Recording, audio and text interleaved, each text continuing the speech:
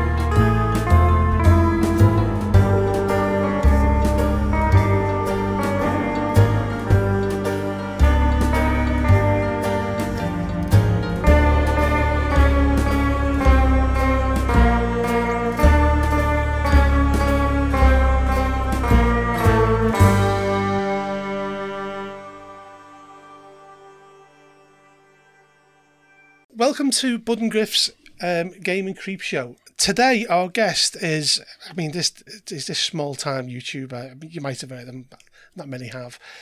There's a guy called Seth. I can't pronounce his second name. How do you pronounce it? Skorkowsky.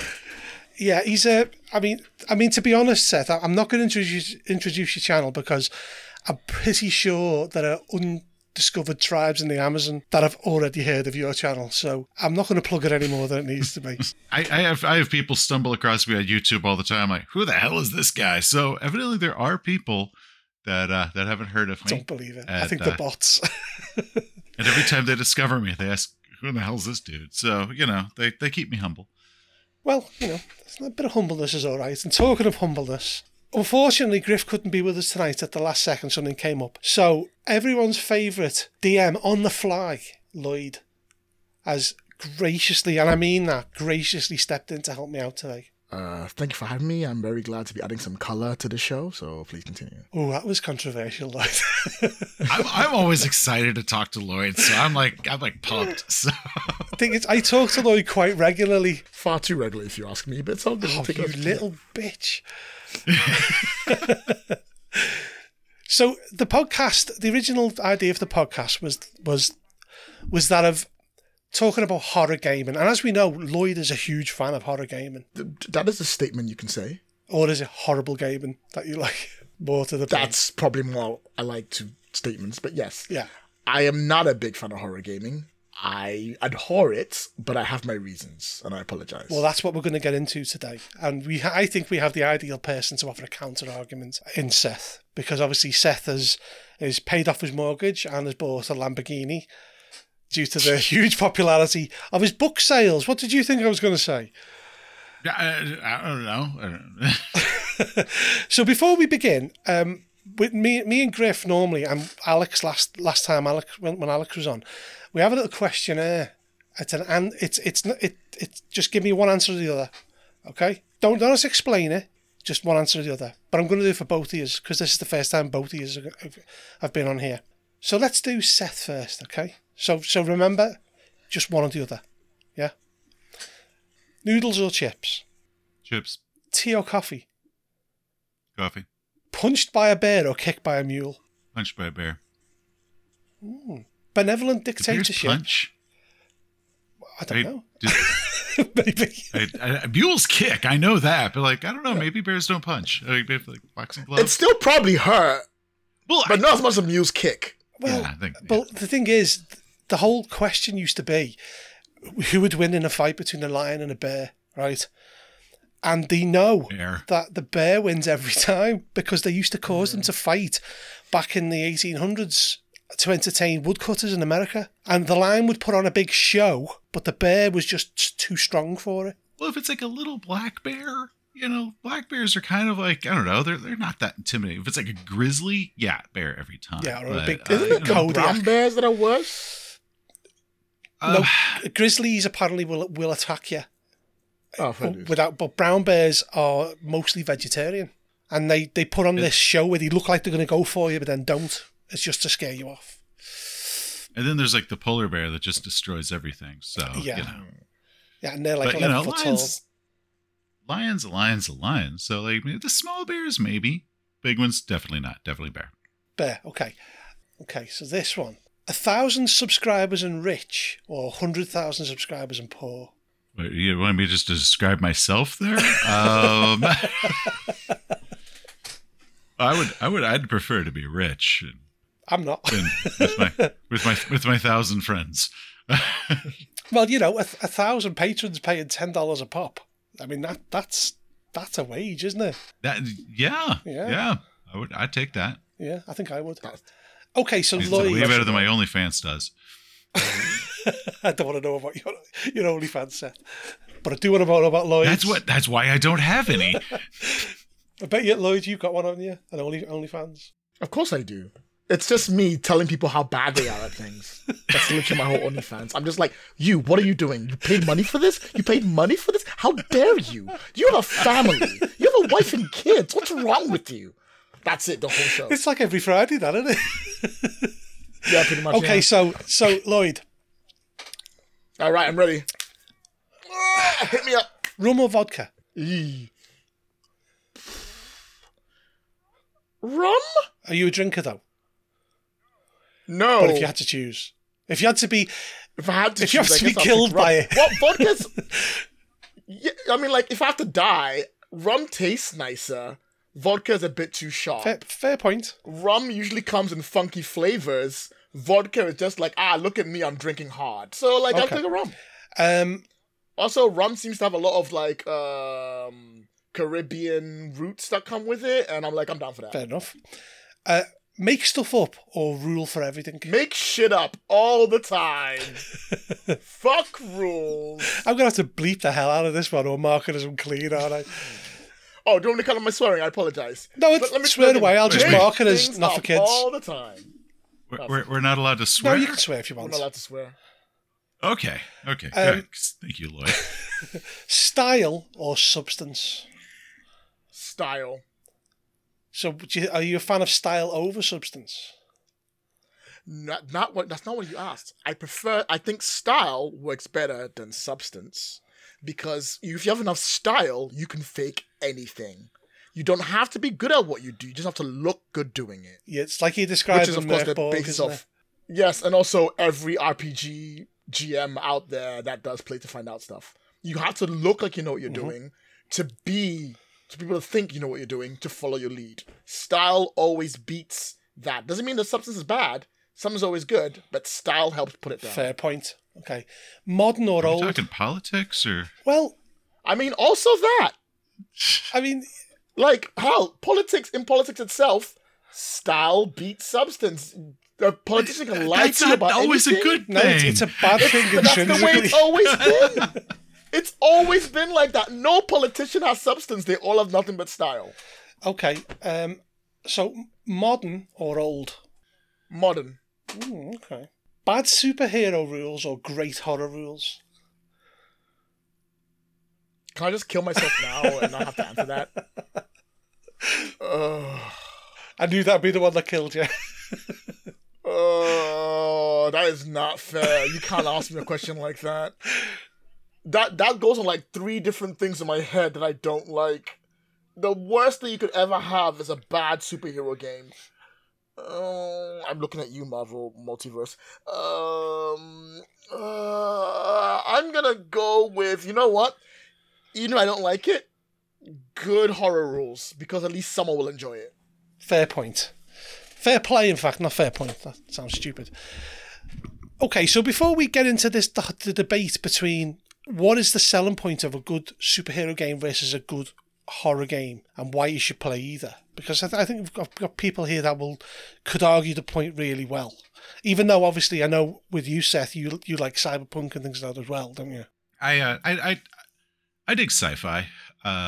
So right now we're gearing up for a new Traveler campaign soon. So oh hell yeah. But I mean, and I know you're a huge fan of 5th edition, and you've got more videos to come on your site, haven't you? I'm happy that people like 5th edition. I don't mind 5th edition, if I'm honest, but I wish people wouldn't treat it like it's the be-all and end-all. Actually, the more role-playing games I've been doing since we left 5th edition, like that's really when I started diving into a lot of them. My feelings towards 5th edition have actually just been going down since then. Really? So if you had asked me like right when we finished, I was like, man, it's a great system. It's like D&D perfection. It's just not for me anymore. I just don't like D&D. And now, years later, it's like, I'm happy people like it. And yeah. I hope it gets them addicted enough to RPGs that they explore it's a gateway all the drug. other ones out there. It's a gateway drug. It's a great gateway. Hey, D&D's what got me into RPGs, so I can't knock anyone for doing it. Fair enough. Go on, Lloyd. You're dying to say something. Well, I don't want to interrupt. That's fair enough. But there is a world where as someone who does not like 5th edition. In a world. When it comes to a system that does exactly what it says on the tin, and if you want it to do what you want it to do, it will do it exactly right, you will find very few alternatives to the way 5th edition does its job. You're going into a dungeon, you're kicking some butt, you're beating up dragons, you're going home with the loot. It does what it says on the tin. And I can't really... there's a whole... world out there for Lloyd that, is right. And I actually... One of the things that actually always did bother me with 5th edition, and I could never quite figure it out or articulate it, because I came from 1st edition, 2nd edition AD&D, for me, and the second was the big one that could come out right when I started. We left around 3rd. I missed 4th, and I came back for 5th, and then we left altogether. Was the art. So if you look at the old art in the old original books, the heroes are always in peril. Like the picture of the rock grubs always comes to mind. There's like a guy, these like maggots going into his arms. He's looking at it horrified. Or if we open up this other monster, it's like crouched above a dead hero. Or the piercer, you've got the silhouette of a piercer has actually gone through a guy. So the heroes are always in peril. They're always falling, or they're always getting like attacked by a monster that very likely will kill them. 5th edition, they're always kicking the monster's ass. Like even if you look at the cover of the 5th edition player's handbook, there is this just colossal giant, and then there is like this hero just like flying towards the air about to kick its ass. But in the old black box D&D, basic D&D, which is what I started with, there's like a giant red dragon, and there's a guy with a halberd, and you know that dude with the halberd is about to get eaten. So 5th edition is very much about like kicking ass, and there is no peril really anymore. Like when we left 5th edition, kind of our statement was, I think dying in 5th edition is kind of an accomplishment. I agree. But when you look at the cover of that, the heroes like kicking that giant's ass, that game is exactly that. That does not mislead you in any way. It gets, heroic fantasy. It nails it. So I'm with Lloyd. It does exactly what it advertises. I think as well, the point to make about the 5th edition system is how many other games have done 5e versions of their own game. The Lord of the Rings one has been announced, because obviously it's a rule set that, I'm not going to say the vast majority, but definitely the majority of players who are into the game will know. It's easy to get into. Once you've played it once, you basically figured it out. It's going to be a whole bunch of new stuff to go on with. I mean, I've written stuff for 5th ed equivalent items, and I understand the concept of it, of you're building your character to have cooler and cooler things as they level up, so they can take on more and more powerful enemies as you go forward. That's the story you tell with that. It has a level. Any game with a level progression is there, so you're like, oh, I've leveled up. I'm now cooler. Let's keep going. All games will do that with 5th ed, and that means that you can tell a specific type of story of, I'm here when I start, and I'm here when I end, and I'm far better than I used to be, and I can take on world-ending things. That's what makes it there, which is interesting, because technically, with that same degree, you could almost call 5th edition a superhero game. Well, that was going to be one of my big points when we got out of that. I think it is a superhero game. It's fantasy superheroes, isn't it? Super clean, like not like Warhammer where everyone's dying of dysentery. You know, it's super clean, heroic, shiny armored heroes taking on world-beating things. Other games, I would say, they use the example of Warhammer. It's very much more British kind of game, I would suggest. It's the internal corruption within the system, and everyone's as poor as you. And you know, you've got to worry about feeding yourself more than you have to worry about taking on red dragons. But is that a game you want to play? That's far more interesting. Is that really what you like? If I'm okay, maybe for you, but if I'm playing the game, I don't want to have to worry about dysentery as my main topic of interest. You've that's never not really lived on my gaming sphere. Weirdly enough, like if I'm playing a role-playing game on RPG, I will deal with family issues. I will deal with having to like talk about my family enemies, nemesis, all that jazz. Worrying about the bills, kind of not really a high priority. The thing is though, with something like Warhammer, that's half the fun though. We all define fun out. We do, to be fair. So before we go on to our discussion about superhero games versus horror games, I wouldn't necessarily say versus, because it's different strokes for different folks, isn't it? We all like different things, yeah. But it's to talk about what's great about those different types of games, and obviously for you, Lloyd, why you prefer that kind of game to a horror game. And I mean, with you, Seth, I'm not even sure whether horror's your main thing anymore. You, as you said, you know, you're starting Traveller up again. You played Shadowrun. I mean, when's the last time you played a horror game?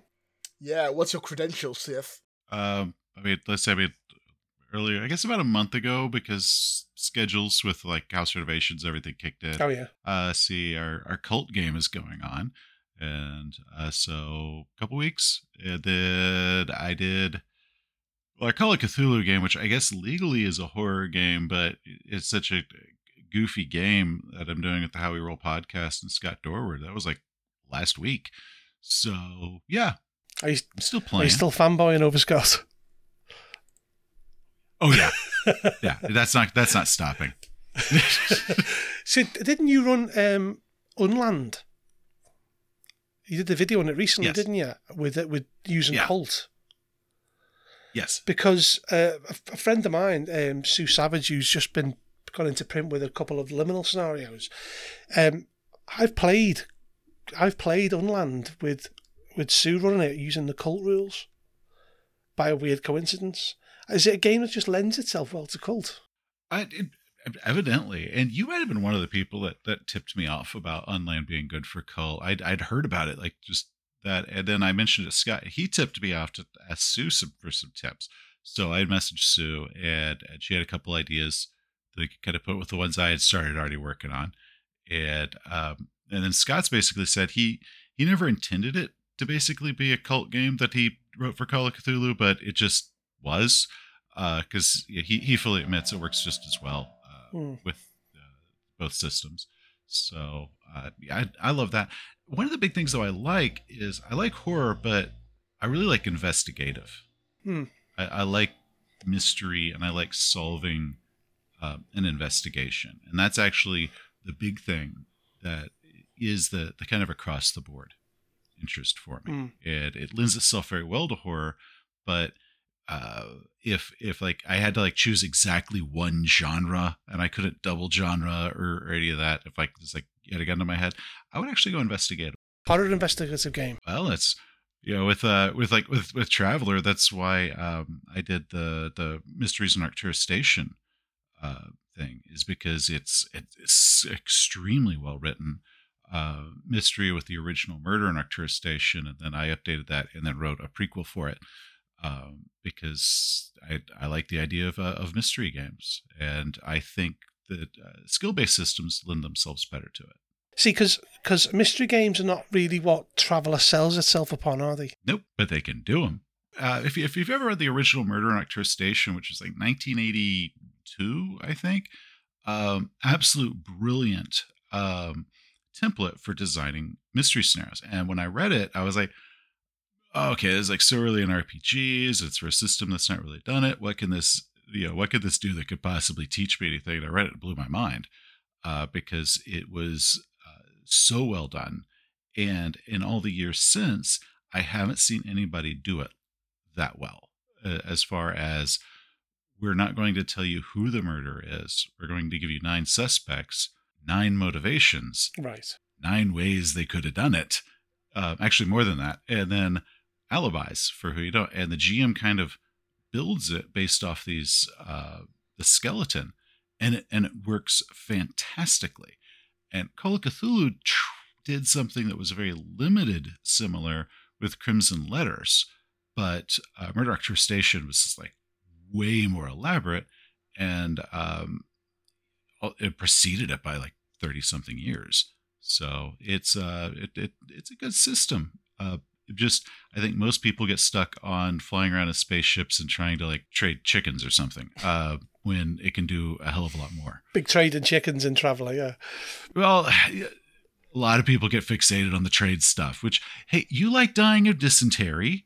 Some people like the cost of shipping. I mean, I've not died of dysentery yet. But, But, and are you really playing? Well, no. I mean, it's like being a proper actor, isn't it? I'm really taking on the role unless I've caught dysentery.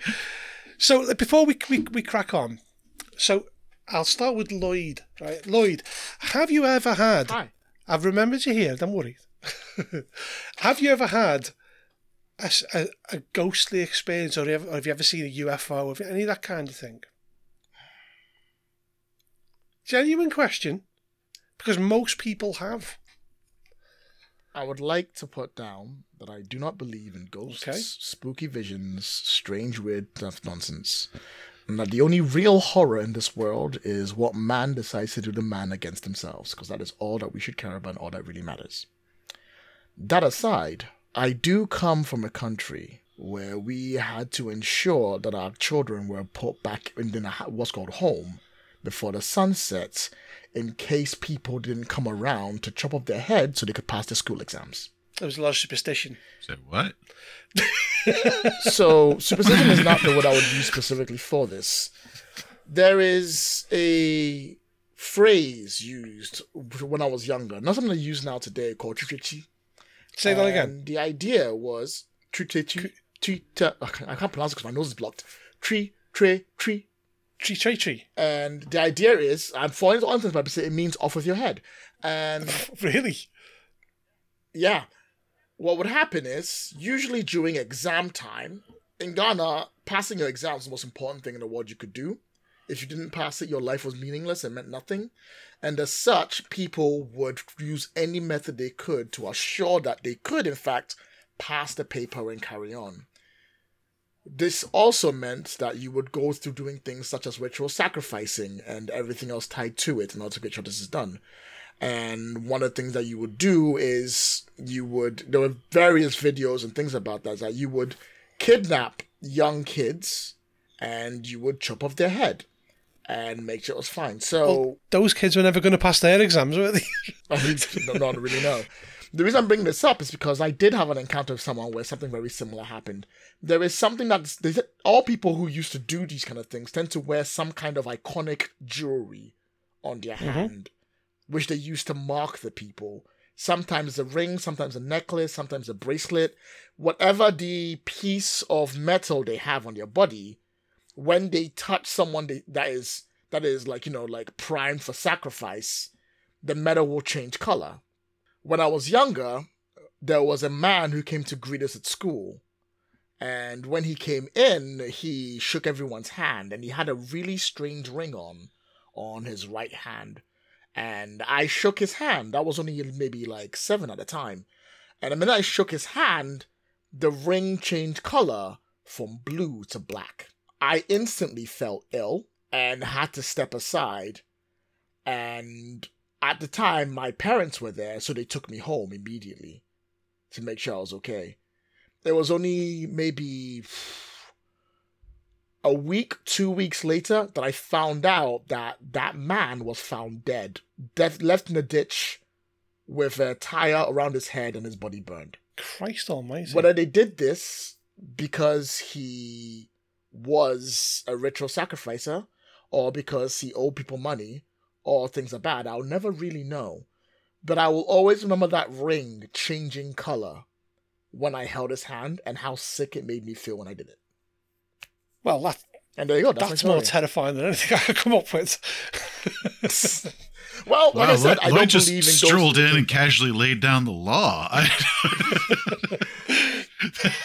There are things out there that are far more terrifying than ghosts and things like that, because at the end of the day, I always believe a ghost is hanging out in the house that they died in. Do they not have anything better to do in their lives? They could not go somewhere else? Afterlife, all of that? But that story has always remained in my head because of the way it relates to my upbringing. Wow. Well, that's quite a story, Lloyd. Oh, thank you. How about you, Seth? Come on, how many UFOs have you shot at this week? None this week. We've had cloud cover. When I was 21, I woke up at about 2 a.m, very abruptly, and my girlfriend asked I was wrong because I basically went outside and I started chain smoking. I said I had a feeling that something very bad had happened. And I didn't know what, but I was upset over something. And it was the next morning, or that morning, I guess later on, that I got the phone call that a friend of mine had killed himself around that time. It was a friend I hadn't spoken to in well over a year. So I had known what was going on in his life. But that was about the same time that he had taken his own life. So that one is, that's actually always the incident that I look back on and say that was definitely truly unexplainably weird. Because it was, I came out just dead asleep, wide awake, and very, very agitated, and I knew something bad had happened. Now, my other one, though, is, and I haven't done this one in a while, I'm known to suffer from sleep paralysis if I'm going through a lot of stress, which is where the succubus and incubus lore comes from. Yeah. So I think when I was about 25, I had my most terrifying one of the full, your eyes open, you're lying in bed and you can't move, and you see the thing moving around the room, and you are trying to scream, you're trying to move, and you're absolutely locked in. The other thing, which I guess nobody had ever mentioned about sleep paralysis before, is a lot like when people have seizures. It's all their muscles in their body are tense, and it's like a full body horrible workout where they're very sore afterwards.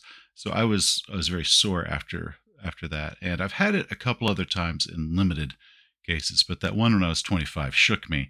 And I didn't know what sleep paralysis was. So for a long time, I was convinced that was definitely a supernatural experience. Yeah. But no, that's just some issue that happens if I'm under a lot of stress. I remember reading about sleep paralysis and, the kind of misinformation around it. And I saw a documentary on TV about someone how they explained it. And it's the idea that you have essentially an on-off switch in your brain. When you go to sleep, it turns your body off. So you don't get up and act out the things you do in your dream. And then when you wake up, it switches your body back on. So then you're not dreaming anymore, but then you can get up and go about your day. And the idea of sleep paralysis is where it essentially gets stuck in the middle. Whereas you're awake, but your body still thinks it's asleep. And that's why you're scared, because you can't take a deep breath. Because your body's in this sleep mode. Well, is it your body? Well, actually, I was able to lift my arm, and I was able to turn my head, and it took absolutely everything to do that. Would have been terrifying. I've also been known to sleep with my eyes open, which is rather the same thing, which will cause me to have dreams superimposed over what I see. That has led to some funny stories and some horrible nightmares. It has also led to somebody coming upon me and thought I was dead, and me having a conversation with another girlfriend, and I woke up halfway through telling her something. So it's just, you're like, must be the weirdest boyfriend. I had a weird thing that happened to me. I've been told that. Well, for different reasons, I imagine. I had a strange thing happen with me and my Mrs. Claire. Years ago, we went to Blackpool. Lloyd knows about Blackpool, don't you, Lloyd? Oh boy, yeah, it's like Mos Eisley. it's terrible. And we found the cheapest bed and breakfast we could find. It was £12 a night, which is about $15 for both of us with breakfast included. And we had we had breakfast. Oh, the breakfast! It was meat sausages. This is a podcast; they can't see the air quotes there. No, it could have been anything. But what happened was, and it's the only time it's ever happened to me in my life. It was one of those B&Bs where you can just knew bad things had happened there. You know, you go in a room and like you get that air of something bad's happened in here at some point in the past. And we had a full day out in Funland or Pleasureland, which it's like a big roller coasters and all that. We went out for a few drinks and we got back and we went to bed. And I was woken up by someone shouting directly into my ear, like proper hoarse screaming, shouting. I've never had it before, and it woke me up. It's the first time it's ever and only time it's ever happened. So I woke up Claire and said, did you hear that? And she was like, what? It was silent. It must have been 3 a.m. I said, there was someone shouting. She said, no, I didn't hear anything. So the next day, we went down to everyone to have breakfast.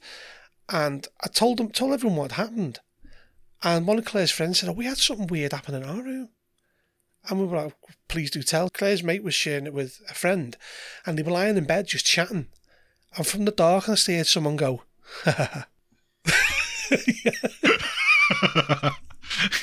Okay, see, on the things that would loosen my bowels, that would do it more than the screaming. But imagine that. It was two girls in a room, sharing a room, and they had a man kind of go, laugh in the room, in the darkness. They said they just stopped them dead and they decided to go to sleep. Which is literally the last thing I would have done. How do you go to sleep after that? Well, the order is get out the room, set fire to the room, and find another room to go to sleep in, isn't it? That, according to Call of Cthulhu players, that is exactly what you do. Yeah, exactly. Okay, so let's move on to the kind of the bulk of what I'd like to talk about today, because for those, obviously everyone knows Seth is a big fan of horror stuff. I mean, that's fair to say, isn't it, Seth? Yeah. And I play it. I've written it. Yeah. Yeah, exactly. Yeah. And Lloyd is a huge fan of superhero games. And I had the joy of playing with Lloyd recently. We played Masks and it was fabulous. I had a great time. And I've already told Lloyd this. I really enjoyed it. He made the story up as we went along and it was like he'd written it. It was fantastic. But Lloyd is known for not being a fan of horror games. That'd be fair to say, wouldn't it? That would be fair, yes. Okay, so let's do it this way then. What is it you don't like about horror games? Okay. There is a lot on this subject that I'd like to break down, so I'll go through it by doing the fundamental parts that I think are important. Strap in, Seth. We're in for a Lloyd one. Anytime Lloyd starts speaking, I strap in. The first one is horror games require you to give up agency in order for certain aspects to come in, which has always been a problem for me when it comes to gaming. Horror games tend to mostly rely on some form of, I don't know what phrase I'm looking for, helplessness in a situation where you cannot completely comprehend or do everything in your power to help save the day. It requires your players to step back from themselves and bask in the horror of what's going on. Otherwise, what's the point of a horror game? If you're like, Cthulhu's there, you go punch it in the face. So that's one of the main problems I have. I've never been a big fan of losing agency, especially when it's something that is simply like, oh, my character just stands there and screams and then I guess they get eaten or something, I guess, whatever. The second one has always been the ties to mental health when it comes to certain horror games. Some horror games will have a whole chart of things you will roll on because you've seen too much, and now you suffer from, like, you're now a bibliophile or something, you now can't stop stealing books, or you're now schizophrenic, or you need to go to, like, 6 months of therapy to recover from everything like that, and And I don't think the world we live in right now should be emphasizing things to do with horror when it comes to mental health, because we are trying to get to a state where we can respect mental health in the first place. The third one comes up with the basis of horror being, friend of the show, Lovecraft, you know how it is, my homie, and how a lot of his horror is based on his fear of the unknown. And by the unknown, I mean other people and other races and other places. And those are the three fundamental reasons why I do not like horror. I don't like losing agency. I don't like having to deal with mental health through it. And I don't really want to be emphasizing things that were put on because you didn't like the way foreigners looked a little bit, so you decided to write some really shitty also writes about them. That's like my three main things. Okay, well, before I've asked Seth to respond to that, it's worth mentioning that the whole roll randomly for mental illness is quite old kind of thinking as far as gaming goes. It's done much differently now. I mean, like, for example, in Delta Green, it not only it damages your sanity, but it damages your links outside of Delta Green, your bonds. It's your relationships with other people it damages. Like, in the same way people went to Vietnam and then would come back and then they just couldn't hold down the marriage, they couldn't sit still because of everything they'd seen. It's a different treatment of it these days. And I think the treatment of it is much more, it's much more understanding as much as it can be for that kind of game. Is it still in Call of Cthulhu? Because I played a Call of Cthulhu game and it kind of happened to me about 2 years ago. Hence why Call I had of Cthulhu to is still pretty much in there. Yeah. Delta Green does it differently. Cult does it very differently. But it was one of my main reasons why I didn't like horror. I didn't realize it was still a big thing in Call of Cthulhu because it used to be. Yes. Now, there are better ways to tell stories that way that will come all the way through. It still doesn't solve my problem with agency. You know what? If we can take that out of games and not have sanity be an actual stat, I am all the more for it. But I understand that people need the concept of sanity to emphasize how horrible people have gone through stuff and how it affects them. But also, I don't like role-playing losing my sanity. That's never been a fun thing for me to do. I don't want to be sticking to that. I do like that concept of losing your friends, though. That's great. I think that's fantastic. I love that your friendships start breaking up because you can't maintain your friendship. I think that's an amazing idea. I love that. That's great. Points to Delta Green. That's one of the coolest things with Delta Greens is the relationships breaking down because you can't connect with them anymore, and that's actually the loss. Is you make it through the mission, but when you get home, you and your spouse just no longer connect as well. That loss, I think that's brilliant. Yeah, I think it's a much more sensitive way of approaching it, and much more. I mean, for a game that deals with like cosmic horror, it's a much more realistic way of dealing with it. People tend not to just flip and suddenly they're scared of number 13. Really, do they? It tends to be a downward spiral. And I mean, the thing is as well about Delta Green is you have a stat called willpower, which is your ability to hold it together under circumstances. But your willpower loss is used in lieu of your san, but it gets knocked off your bonds instead. So you end up kind of coming out of it and blaming your family for putting you in that position, and it breaks down in that way, which I think is an interesting role-playing opportunity. And don't forget, in Delta Green, you have a whole bit between adventures where you can bring your bonds back up and just connect with normal life again. So it's not all doom and gloom. Well, it's not all doom and gloom yet, most of the time. That's the other thing about horror games that I'm also not very keen on. It always feels like in horror games that all you're doing is basically holding off the inevitable destruction of the world and everything else coming through it. So I've never been a big fan of, all I'm doing is just hoping against hope that we can keep the monsters at bay for one more extra day, but eventually they will break out, cultists will release it, and the world is doomed. I'm just kind of just holding on for dear life as it is. And that's never really been that kind of hopeless grasp has never really been a thing for me, hence why I don't play Warhammer either. Because that was a really big thing in Warhammer 3rd edition. Not the 2nd edition when it came out, where it's like, the world was screwed, chaos would reign, you're just trying to keep yourself surviving. Same thing for Shadow Demon Lord, a bunch of games for that. So there's a whole other tie to that too as well. But you're not a fan of it's the journey rather than the destination? I like my... nobody has ever said that who's taken a journey. Nobody who's been in a car driving across the country to go see a show has ever been, oh yeah, I really love that 14 hours of driving. That was great. Yeah, but 14 hours where you were swerving through cultists. Oh That'd yeah, be really good, fun. Woo!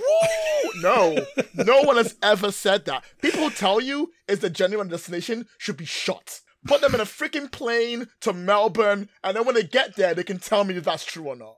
Mate, I flew to Australia on my own, right? Sat next to a Chinese woman who didn't speak a word of English, and I don't speak a word of Chinese.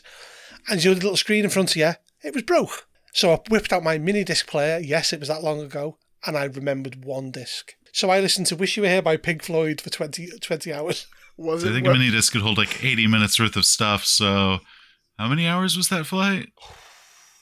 Oh, it was far too long. I was losing the will to live by the end of it. Was it the genuine destination in that case? Yeah, but it was a boring journey. The whole point of a horror game is the journey's interesting.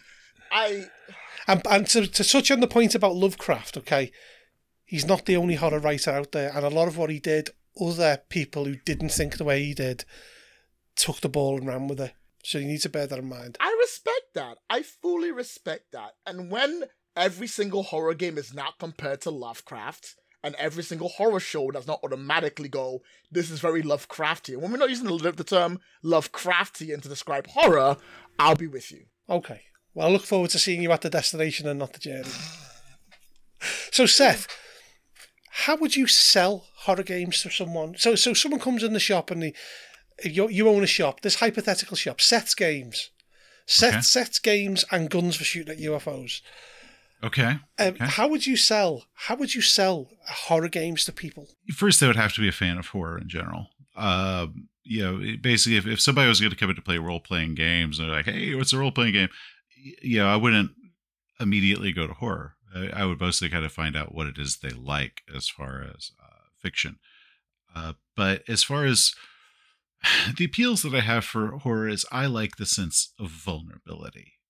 I like the risk. I don't like the assumption that you're necessarily going to survive or survived unscathed. And I feel that leads a lot more drama to it because your characters are you're essentially outmatched, and you have to escape it through wits or by thinking about it, or basically you have to really mentally engage with it in order to beat the foe. And that's one of the things and I like that with mysteries. So that's one of the reasons that Call of Cthulhu really drew me in, is I consider it equally investigative as it is horror. And so that's why I like a very story-based game, I guess is more of it. Now, one interesting thing, though, with horror is Lloyd had brought up as far as look at the world around us. Do we really need more horror? Classically, horror has a boom whenever the world is going to crap. And it's true. When you look at the big booms in the horror genre, and then you look at the state of the world at that time, they match. So when I was at World Fantasy Con, I guess in about 2017, that was one of the big things. The horror panels, as they were talking about that, they're like, "Hey, on the bright side, everybody, horror's doing a lot better than it has the past few years, and it looks like it's everything, but it's going up." And the sales have also shown that is for some reason when people feel that sense of helplessness, they want to open up a story or watch a movie about somebody that has it worse than them.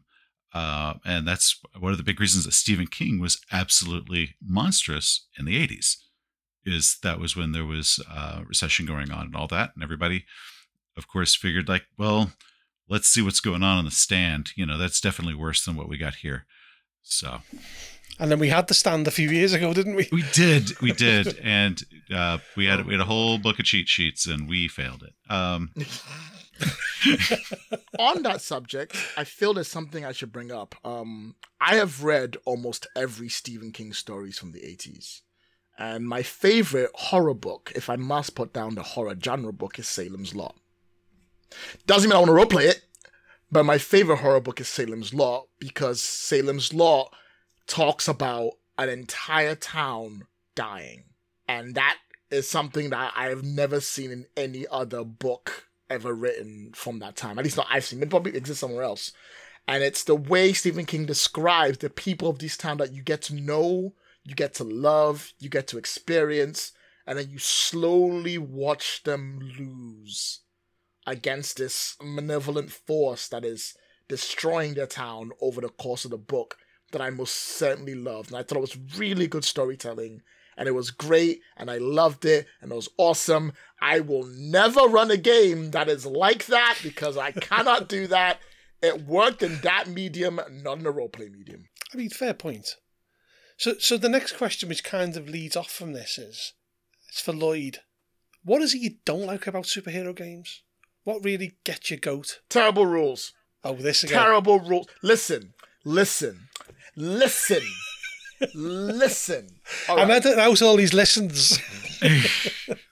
Superhero games are fantastic in the concept that they are. The idea that you are playing a bunch of people who have got these powers that make them larger than life, so they can go out there and they don't want to do it to like get money or like, you know, to like become YouTube famous or what normal people would do with powers, but instead have decided that they're gonna don some clothes and go out there and fight crime. Also, something I don't personally condone. Vigilantism is not solving a crime. That's what police are for. Please do not become a vigilante. It's not worth it. It's still one of the coolest concepts in my mind. Lies. Vigilantism is not I know okay. what you wanted. It's not okay. I know what you wanted to write in Rivers of London. You've already told me. Listen. Do not become a vigilante, okay? Please, God. Anyway, it's the concept of doing that, being like, I want to make a difference by helping to fight crime is a great idea. And it's fantastic, and it works out great. And you can tell a billion stories through that. It could be investigative. It could be a big fighting romp.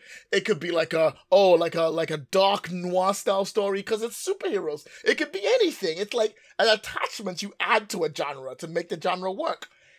And what it needs a rule system that can complement the type of genre it's going for. You cannot just, pick up 5th edition, write down the Bruiser or the Speedster on something, slap it on a piece of paper and hand it to someone and say you're done. That doesn't work. It has to be larger than life. But it also has to be, in the very least, balanced in a form where you can play anything without it feeling like you are missing out on the other things you are playing. When you make a superhero game, and your superhero game very clearly emphasizes how much more powerful the Speedster is, everyone will be making it Speedster. I'm looking at you, Mutants and Masterminds. I'm looking at you, Hero System. It's one of those things that adds on top of each other over and over again. It's why I like Masks, because Masks, system-wise, is a lot more looser and tells a story more than it does about mechanics. It's why I like Capers. It's why I like superhero systems that kind of keep things in a certain balanced sort of way. Bad rules for superhero systems are always when one type of superhero will benefit way more than another. Also, shout out to Smallville. See, because I see what you mean about the Speedster, because remember X-Men Apocalypse, I think it was, how ludicrously powerful Quicksilver was in that one scene. Yes. It was ridiculous. Yes. He was literally the most powerful man but it was a glorious scene. It was a glorious scene. But he was never that good in the comics. That was the movie. That was the movie, not the role-playing game. I don't want you to pick the character that can do all of that while my character's like, ooh, I can shoot beams of light from my eyes. Wow. Yeah, fair point. It's hard. You can never be sure you can balance a superhero game because you can never do it. You can never balance it. But you can at least make it so it's fair on everyone involved. And fairness is always something I call for in role-playing games. So same question to you, Seth. What is it, something that gets your goat about horror games? That bothers me with them. With horror games, a lot of them, I don't like the adventures where it's pretty much just the railroad. of misery. I don't like that. Where it's like, okay, guys, it's what Lloyd talked about with you. You take agency away from them, and it's just pretty much just this torture porn for the GM to inflict. I don't like those, and that's just badly written scenarios. I dislike the like when it comes to stuff like Lovecraft that it always has to be Lovecraftian. I actually really love it when I do find stuff like Call of Cthulhu Adventures or whatnot that have nothing to do with the Lovecraft mythos, and it's we got a vampire, a werewolf, or a ghost or something like that, and we can just drop in an investigative horror without it having to involve tentacles. Just because I feel that if you're limiting yourself to just what was in the kind of the Lovecraft mythos, you're really just over limiting yourself. So I don't like that. But like I said, I want ones where there's a chance to survive. There's a chance to find out what is going on. Another one that a lot of them have is the issue of a great backstory that the GM gets to read and know about, and it's really cool because they get to see the history of this and why this is going on and why these people are doing it. And then when you're going through the adventure, there is not a single way the player characters could possibly learn this. Yeah. And when you go through your favorite TV show or movie or whatnot, there's very few exceptions. There is the part where the audience gets to find out why this is happening, or what the motivation is, or what's going on. And because in a role-playing game, the players are the audience. Even if the characters don't find out in a movie, the audience still needs to have a way of learning what's going on. So in a role-playing game, you need to give away the characters can discover it. If they don't, that's fine, as long as there was a way they could have. And that's why in a lot of my scenario reviews, I will go in and talk about, okay, so this is where we're going to add the part where they can have figured out what was going on. Good luck, maybe they'll find it.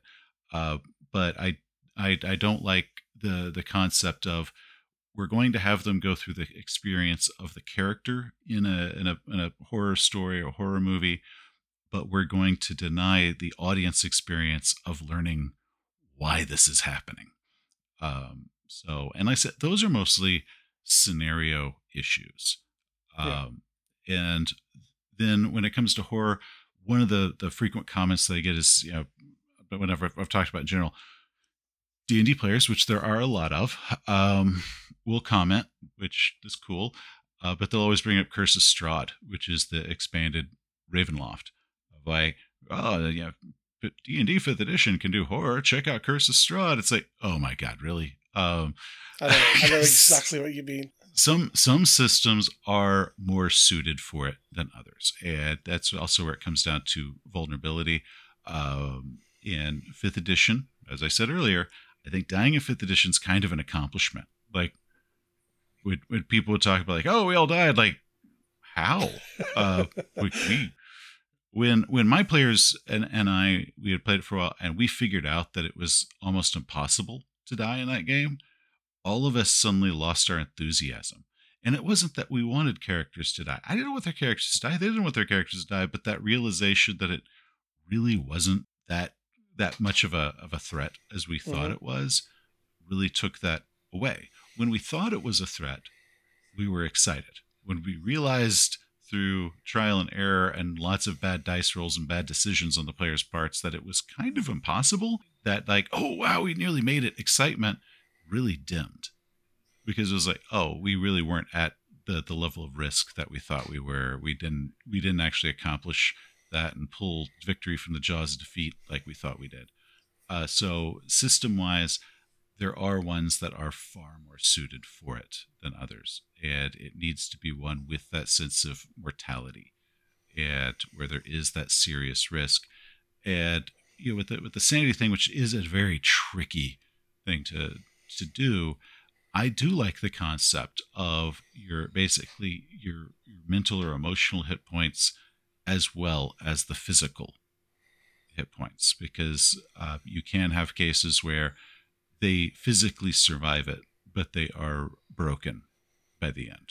And in a sense, that was how they lost, is they lost their sanity, or just emotionally they're destroyed. So I like the fact that it has multiple kinds of ways that you have to look out for, instead of it just being, oh, you hit 0 hit points, you're gone. It can be you have a mental and a physical type of hit points. And I do like that sort of balance where it's more than just teeth and claws and noodly appendages that could kill you. It can be emotional destruction. Just to tag on what you're saying there, it's a big issue that I have with superhero games, is, as someone who read comics for many years, is no one ever really dies. I mean, especially with villains as well.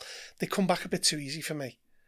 Whereas more often than not with horror games, when you're dead, you're dead. Well, here's the difference, right? Because in a superhero game, we're used to the Marvel, DC idea of superheroes where everything's big, large in life. Death is just an inconvenience. They'll find a way to rewrite a character back in, and they put it back in and stuff. But if you're playing a role-playing game, one, you don't have to play by those death rules. And two, it will mostly only apply to the villains because you'll be playing the main characters. So it's never really been a big deal to have characters resurrect in a superhero game, because usually you can tie it to something that's related to the plot line. And resurrection is something that happens in a lot of genres within role-playing games, fantasy specifically, where a villain you've beaten will turn up 20 levels down the line as a lich or something to be like, haha, I'm evil again, blah, blah, blah, blah. I wasn't before. I wasn't before, but I'm totally now. It's fine. Also, I got my hair done. It's great. I look fabulous. Look at my new art. It's great. Dying is an interesting concept when it comes to role-playing games. And for a lot of role-playing games, depending on what genre you're playing, they mean different things.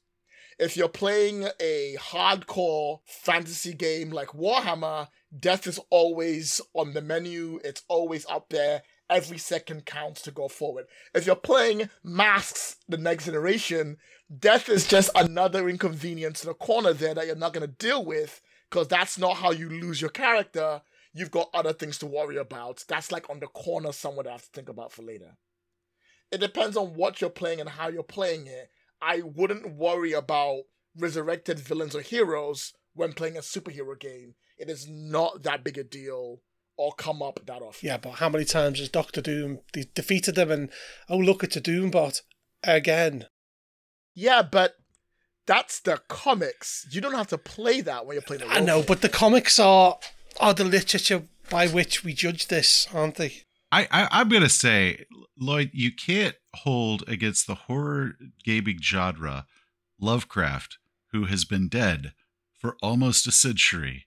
And then when somebody criticizes superhero games, be like, well, the comics are nothing like it, and just kind of hand wave away Marvel and DC that are around right the fuck now. I'm mostly saying about role-playing death. I'm not saying those comics are good. I'm not saying they're great. I'm just saying most of the time I'm been talking dead twice about as long as it was alive, and one of them now is Disney. So to be fair, it is Disney. I can't argue about that. I mean, just to tack on what you were saying earlier, Seth, about the whole idea that everything has to be Lovecraftian. I think maybe I'm with you on that, because I think maybe that's why I enjoyed Impossible Landscapes as much as I did, because it's the Chambers mythos, which is entirely different. It's not tentacles, or it's tentacle adjacent, let's say. But it's not tentacle light, maybe. Yeah, there are one or two tentacles in it, but it's not the main focus. It tends to be with the Chambers mythos. It's a damned inevitability, because we know at the end of every masquerade, the king removes his mask and shows the people of Carcosa who lives beneath the mask, and it repeats again and again and again for the rest of the time. And I think the Chambers mythos has been gaining a lot of traction in recent years. Well, I mean, that's what I used for Ashes of Onyx. Is it? I was, yeah, I did. It's about Skorkowsky and the King in Yellow, and I used Bierson Chambers, and in it I even mentioned there was this guy named Lovecraft who added his part of mythology, but that's actually not the true stuff. Like, because it took place in the real world. I can't deny that people have read these things, but I actually gravitated more to the actual, original King in Yellow book, as well as the Beer stuff before it, because it's one of the only types of fiction that has always been people grab it and they do their own thing with it. Lovecraft was the third author that wrote about it. Yeah. Chambers was the second. And it's always been something about Skorkowsky lured the what twist can we do? King has done his own. Then there was True Detective season 1, which I remember being so excited when I saw that it was doing the King in Yellow mythology. So so Lovecraft kind of added his own spin, and then I think most people think of it that like it was his. It's like, no, he was writing fan fiction. Yeah, and to be fair, in the beginning, not very good fan fiction. Oh yeah. Well, some of Lovecraft's writing I like. Some. I actually have a lot of difficulty reading his stuff. It's very wordy. I could.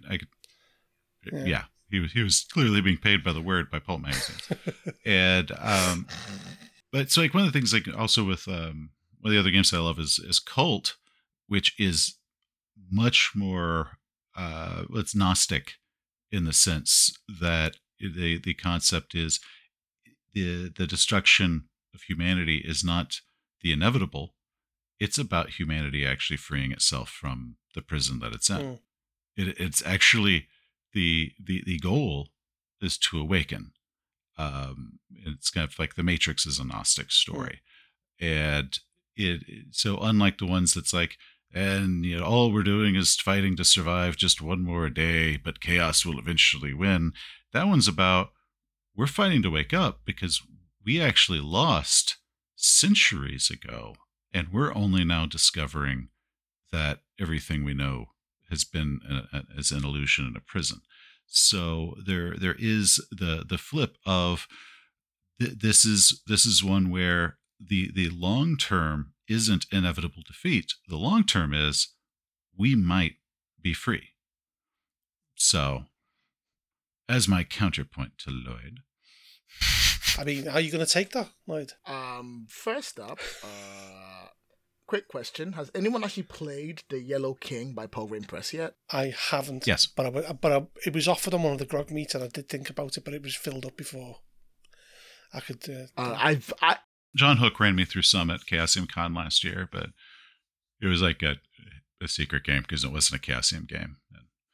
And there was evidently some. I'm going to tag Chaosium with that later. I'm going to put on for the first one, and the second one being, I don't disagree with what Seth has said. Damn right. I think there is a lot of. I can be like, oh no, I agree with you. I think there's less emphasis on Lovecraftian horror is a good idea, and I have no problem with it. I don't really feel like I don't really feel that was a rebuttal coming from me from what Seth said. No, I was just like, all right. I mean, it's good that you can see his point. See, because I don't necessarily agree with it, but I can see his point. You can accept that he has a point. Would that be fair to say? Because I mean, to talk just briefly touch on Impossible Landscapes. All the way through that scenario when I ran it, the characters were told from the beginning, you've already been seen at the masquerade. We know you're there. But it wasn't until book 4 where they truly understood that they were going to the masquerade. And it kind of ties into what Seth was saying about it's the eventual realization that you're part of the Matrix, and you're going to wake up and see the world for what it truly is. And all the way through Impossible Landscapes, you start seeing the truth of the world and reality's breaking down around you. And if I'm honest, I much prefer that kind of horror. Give me a locked door with the handle turning slowly over the tentacle beast any day of the week. Just honestly, just give me Fright Night, the role playing game. Just I'd play that. I'd play that. I'm just cool. Let's go kill some vampires. That's where you start getting to like the pulp horror, which is actually the shit that I love, because. I do like the sense of vulnerability, but part of the reason why I gravitated to Pulp Cthulhu like instantly was like, but also sometimes you want to jump off the building, with a gun in each hand, shoot a bunch of bad guys, land on a horse, and just ride off. And that's, yeah, I still want that. So that's why I actually like the Pulp Cthulhu twist of, we're going to make you just a little bit more ass kicky than your standard Call of Cthulhu type character, where you're still mortal, you're still vulnerable, but you can also roundhouse kick a deep one. And who doesn't want to do that? Who doesn't want to do that? Also fair. It's interesting, right? Because we had Trails of Cthulhu, which uses the gumshoe system, where my problem with the gumshoe system aside, the concept of just spending points to find out more was something that really appealed to me in an investigative game. I thought, well, that'll be a good way to do investigation games, because I'm like, oh, well, I have the points to spend. It's all right. It didn't really necessarily work out when I played through it. Never really gone back to gumshoe since. But it really double strengthened me on the idea that behind every Lovecraftian horror, there's a really good murder mystery case that could have been played instead. Oh, no.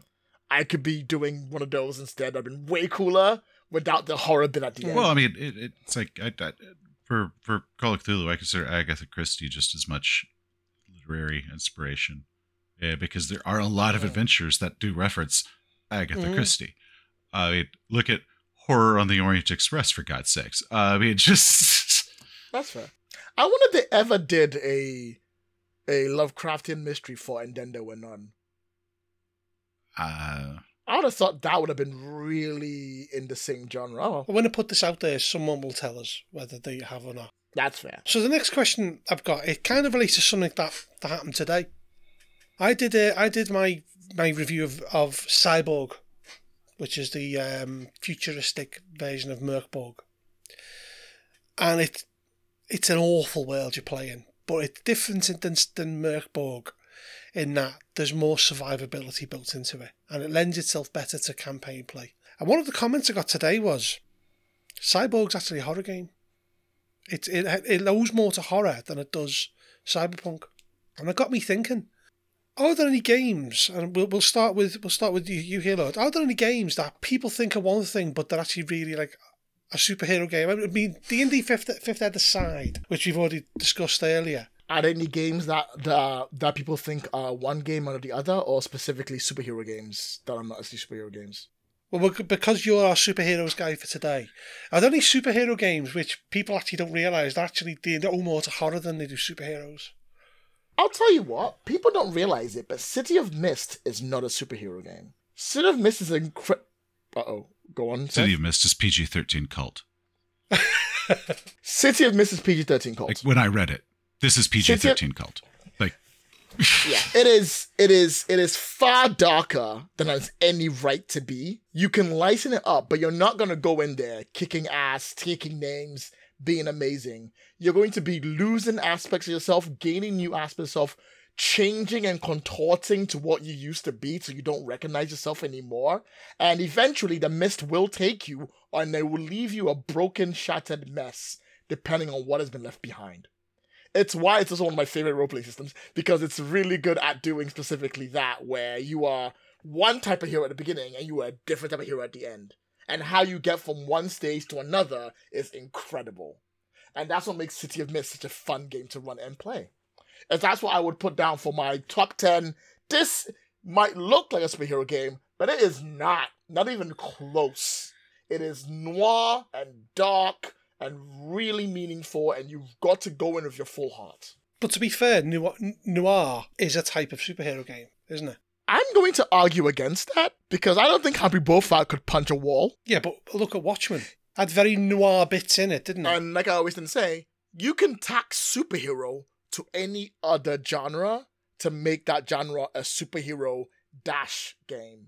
So you can make superhero pulp, superhero horror, superhero noir, superhero shopping at the shops, superhero comedy.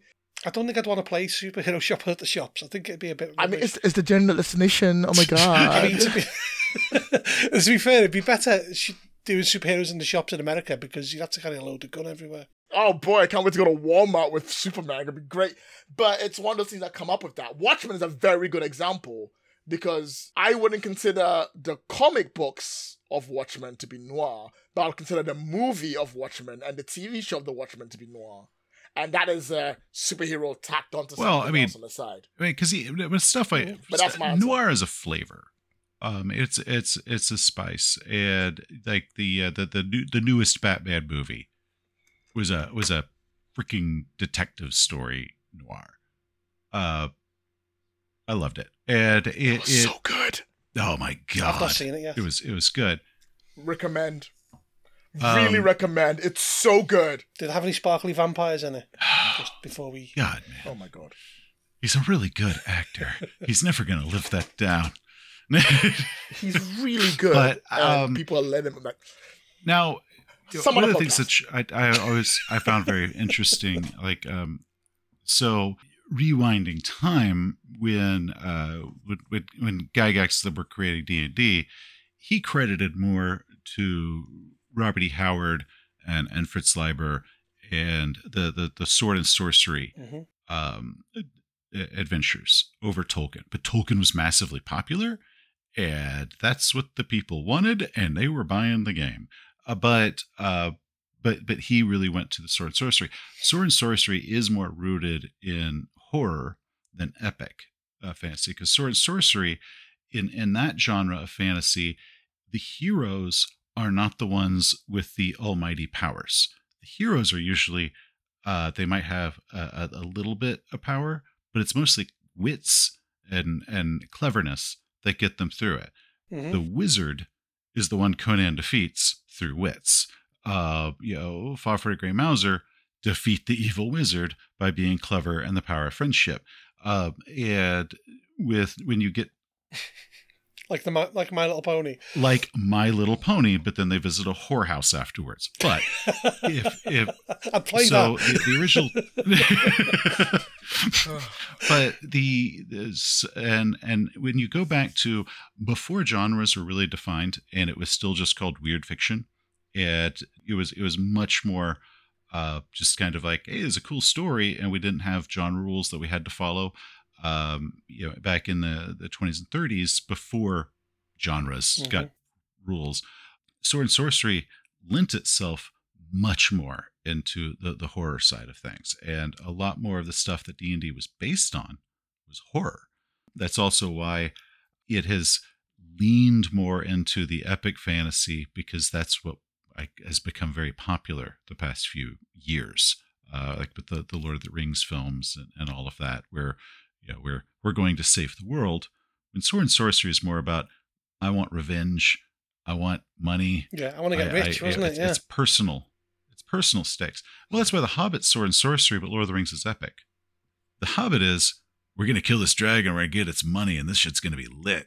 And Lord of the Rings is about, we're going to save the world from the overall Dark Lord. Mm. And that's why I preferred, when I read The Hobbit, far more than Lord of the Rings, is I can associate with the incentive of, kill the dragon, get the money, be a pimp.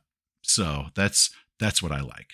I can't really in my real life associate with, I'm going to save the world, but stuff like motivations that are personal, I can much closer associate with, of revenge or love or greed. So D&D actually did start off more horror originally, and now it is definitely not. But I think stuff like noir, you can weave into a lot of stuff. It's a spice. It's a flavor. I mean, noir means black. And when we look at the film noirs, it was usually defined by shadows and sketchy people who might have anti-heroes. When you do like Maltese Falcon, Sam Spade's a dick. His partner dies, and he clearly didn't seem to care. He had something going on with Archer's wife, and when his partner dies, when Archer dies, he's pretty much telling his secretary, like, keep her away from me, because then she says, like, oh, Sam, now we can be together, and he's all like, yeah, I gotta answer this phone, go away. So he's not like a good guy. He's a jerk, but he's our hero that we follow. And in a lot of the noirs, our heroes really had a lot of morally gray to them. And also, shadows are very stark and all of that, because it was a flavor of film. I mean, to be fair, flawed heroes are always much more interesting to me. Oh yeah, I can take or leave them. I don't need my heroes to be flawed. A flaw is fun. A flaw is nice. I don't need it. If they have it, it's good. If they don't, I'm okay with it. I think as a society, we've reached a point where we're like, no, we need all our people to have at least something wrong with them. But sometimes I'm like, you know what? Actually, if you could be like the perfect personification of mankind, I'll take it. Because that's actually becoming rarer these days. I'll take having an actual, genuine good person trying to do good things every now and then. But if you're doing a noir, there's no such thing, because the point of noir is the best you can do as a character in noir is to end at the same level that you started. Because you never get better. You always just stay the same, or it gets worse. So it's essentially Survivor, isn't it? Essentially, yeah. Yeah. Okay. So I'm not sure whether that was a direct answer to what I asked Lloyd about what is a game that is people think is intrinsically horror, but it actually isn't. You kind of said the opposite, Seth. You said that fighting fantasy, people thought was fantasy, but it was horror. But can you think of any examples where it's the reverse, where people think something is a horror game, but it's actually not a horror game, it's something else? Well, I've been preaching for years that Call of Cthulhu is an investigative game. But as horror elements, though, doesn't it? But I think you could have a perfectly good one that has no horror at all, and it's just pure investigation. And I say a lot of it just depends on what you do with it, because I think it could be done with almost any system. And the ones that advertise it as just being a horror game, some of them I'm like, I don't know if it's a horror or if it's just bad. So I don't. You look like you wanted to make a point there, Lloyd. What was it? I think the concept that Call of Cthulhu is an investigative game way more than it is a horror game is extremely correct, because a lot of modules of Call of Cthulhu that I've read has always been 80% investigation, 20% horror at the end. It's been get to the place, talk to a bunch of people, do some investigation nonsense for no reason whatsoever. Oh no, wibbly tentacles. Ending. And that's been the genre in a nutshell, which has been really sad, because I've always enjoyed the 80% where I'm just investigation bit, and not the other 20% where I don't care anymore. So I'm kind of with Seth on that one. See, it's funny that, because to just touch on one of Ran Impossible Landscapes again, obviously, but it's my most recent thing of Ran, which was a big campaign, and obviously based on The King in Yellow. The horror is there from the start, and it runs all the way through. And at the end, you're kind of expecting what's going to happen, because you've been told all along what's going to happen. There's no investigate, big horror ending, run for your life or die. It's very much, the more you investigate, the more horrible things you find out. I mean, I managed to get Pookie to twitch, for God's sake. That's a wow. Yeah. I actually got him to look at the screen and kind of go do it like, oh my God, that was awful. Which I consider one of the crowning achievements of my life. That's actually a really good, that deserves at least like one little stripe on your shoulder. Put it on my CV. And I got Scott to say fucking Dennis the Twiller. And that's what all the way through on Twitter we kept on saying fucking the Twiller. And Dennis actually responded, well, I'm doing it right then. Okay, so another question I've got. Let's see how we've been going for, but an hour and a half. That's flown, hasn't it? And we're gonna split this up into 2 episodes, man. That's cool. Oh no, you could probably edit it down to 45 minutes. Just cut a bit where I'm talking. Probably so. No, I've enjoyed Those it. are the best parts. Well, the thing is, I've got a couple of questions which people sent me to ask you, Seth. Okay. Wait, did no one say a question from me? Wow. Well, no, because you were last minute, Lloyd. Okay, I've got a question for Lloyd then. What do you think of the police? I don't mean the band. Anyway, carry on. Fuck them too. I was about to say, like, wait, what do you got against Sting? I mean, Sting, for God's sake. What haven't you got against them? The first question someone sent me, and I didn't take the name, is what is something that people often misunderstand about you?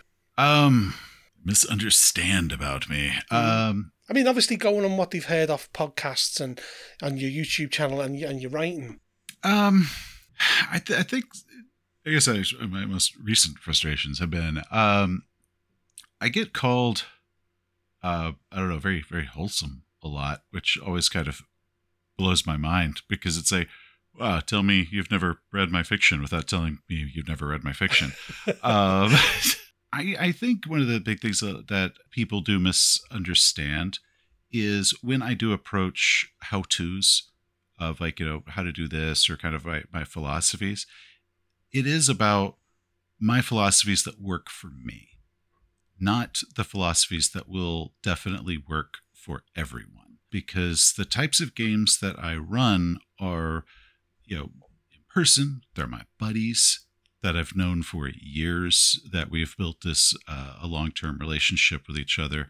And, we play together around a table and we try to wrangle having a game in at the same time that there's, kids and jobs and other hobbies and a billion other things pulling everybody every different direction.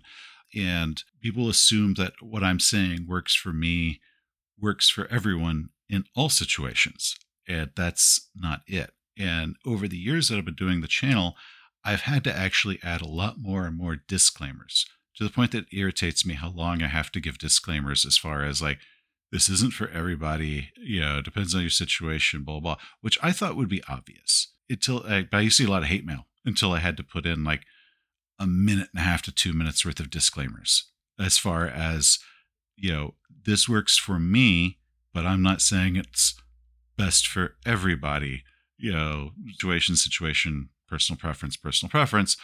Okay, now that that's out, let's get on with the show.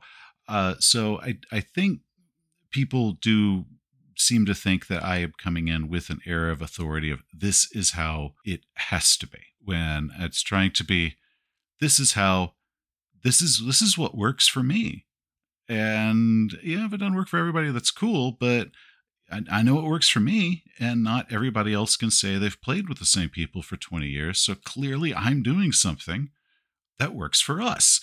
But that not everybody has that situation. And I think one of the weirdest eye-opening experiences I had was when I had my first con game, and the experience of sitting with a bunch of people that I have never met and I will never speak to again. And we have to figure out how to be introduced to a game, because, most con games, not everybody knows the rules walking in. Mm-hmm. Be introduced to the game, play a game, have it be satisfactory, and in 4 hours, and then we never see each other again. It's like hooking up at a swingers club or something. And how you would approach and do that is completely different than how I recommend run, because it's a different animal altogether. Same thing when we start looking at a lot of online games. When I play in person, I play for 8 to 10 hours because we can squeeze in one day a month that we cram in an all day and a dinner.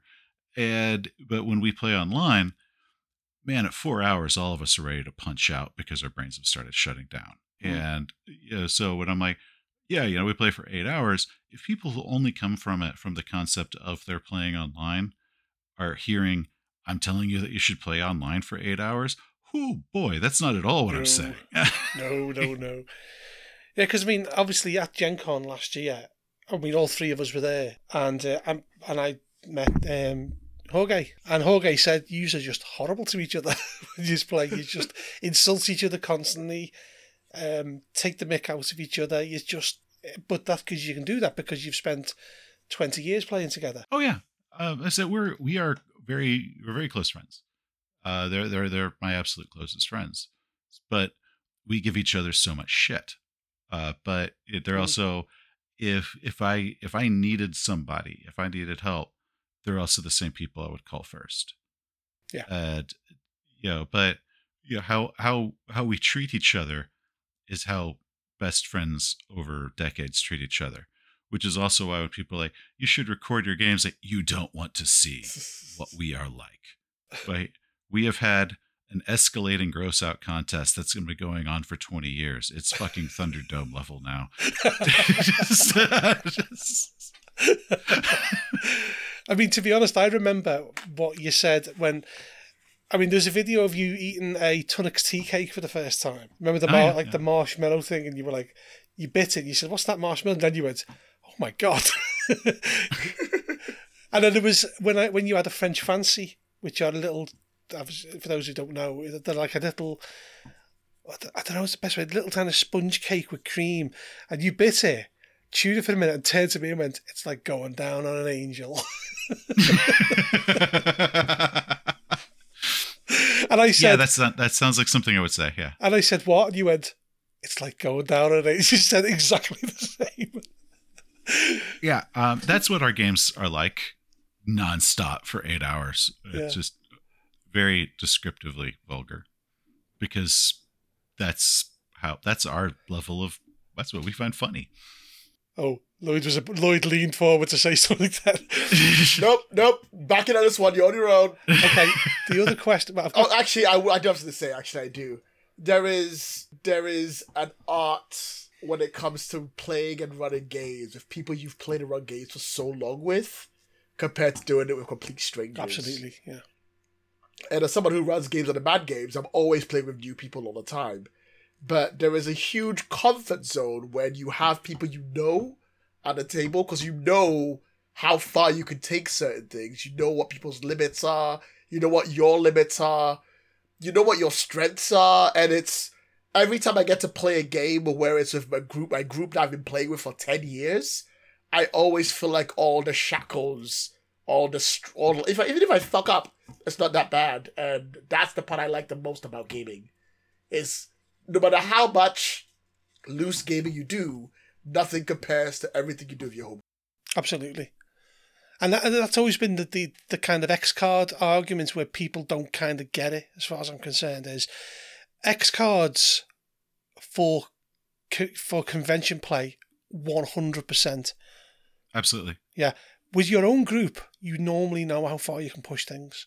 Like I said, so everybody, George, or Jorge, but he goes by George. And is he for a while had it was during COVID, he actually finally had it. He talked about doing it for years, but since we had to play online due to we were all locked in our own houses, had a little bell, like a reception desk bell, and he would always ding the bell whatever it had gone too far, but it was a joke. So every time, usually me, said something that was just over the top, vulgar, or offensive, it was then followed by a little ding, but that was the joke. There was no actual stop, because he was at my wedding, but for the other players was my best man. I've been married for 17 years.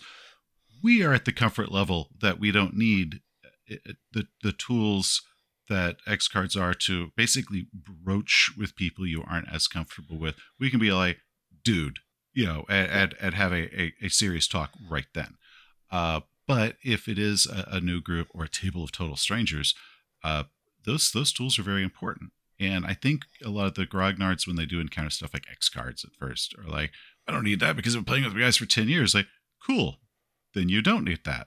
But that doesn't mean they're bad. Yeah, I've made this argument from the start. Plus, I think as well with conventions, most, I'm going to say normal people, and the broadest possible term, most normal people behave when they're at conventions.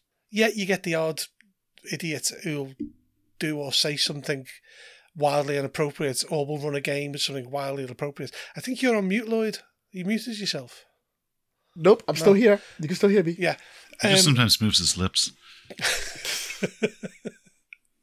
But generally, people know how to behave at a convention. Generally. I only really started going to conventions over the last few years. I was very much within the kind of walled garden of my group and the different groups I've been in. But I knew how to conduct myself, because I'm generally just, for the most part, just a normal fella. I know with my own group, I would say things completely differently than I would say with a group of people I've just met. And the people who are like that are generally unpleasant, in my opinion, in my experience. Yeah. Well, my first convention game was like right before COVID. I'd never had one before. I'd never done the game store games or anything like that. Never done it.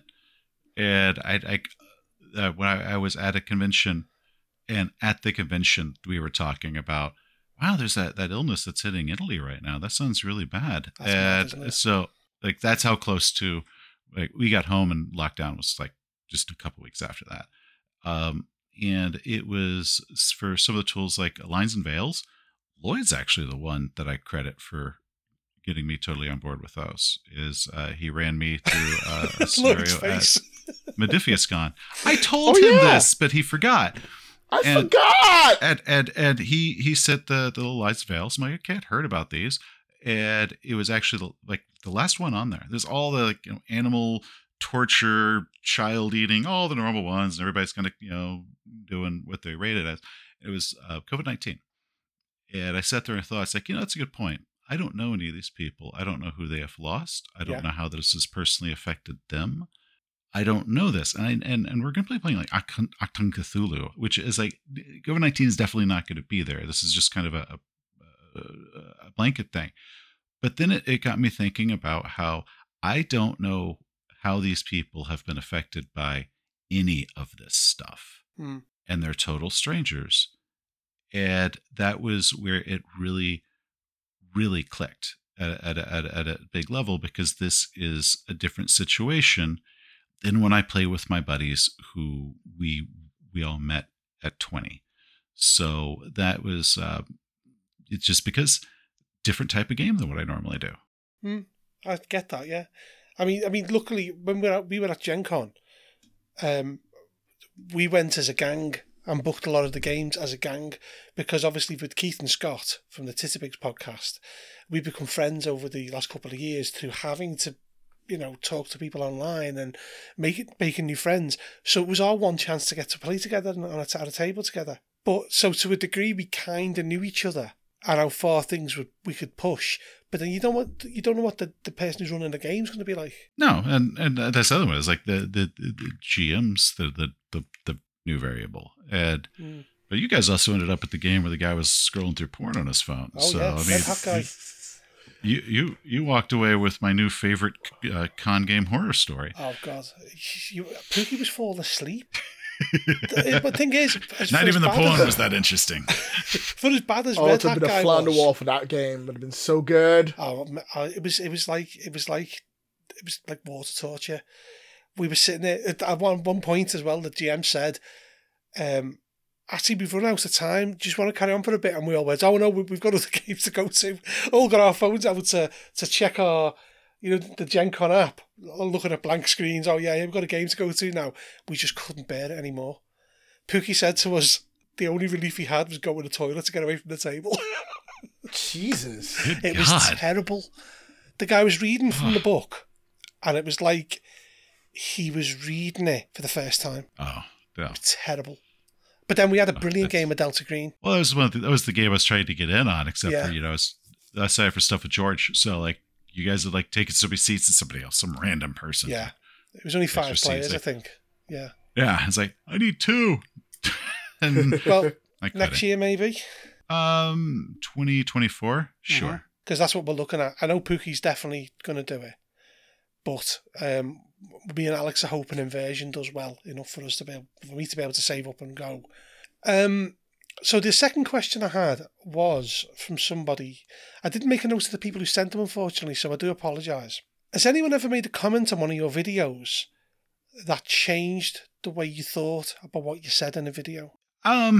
Well, yeah, I'd already talked about disclaimers of how I have to start doing a lot of disclaimers.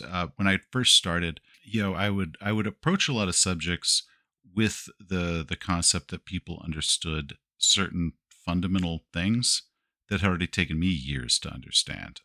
So one of my first big video, the one that actually like blew up and got me started in the algorithm, was one where I had broached like 5 worst players that good players make. And I'd since taken down that video because people brought up very legitimate things. And it wasn't that I changed my opinion on those subjects, it's that I had to absolutely change my approach. Because like I talked about the one trick pony type of character, where they took all their skill points and they dumped them all into one thing. So there's one thing they're amazing at, and they suck at absolutely everything else. where they're so hyper specialized that if they can't do that one limited thing, the players just they just suck. They're just sitting there. They're kind of a drain on the party. Or there's the painfully average, which is the other extreme where they took their skill points and they were so afraid of missing out on something, they spread them out so thin across everything that's like, oh, congratulations, you suck at absolutely everything. You're a character that is just always constant, just disappointment. You don't have anything you're good at. There's nothing you're good at. Or the 13th Warrior, which has to deal with theme campaigns, and that one got a lot of blowback. People got very mad when I spoke about that, and it was clear that they didn't understand what I meant when I talked about a theme game. So all 5 of those, after I took down that video, I then went back and I approached in other videos where I first explained the concept that had taken me years to get to.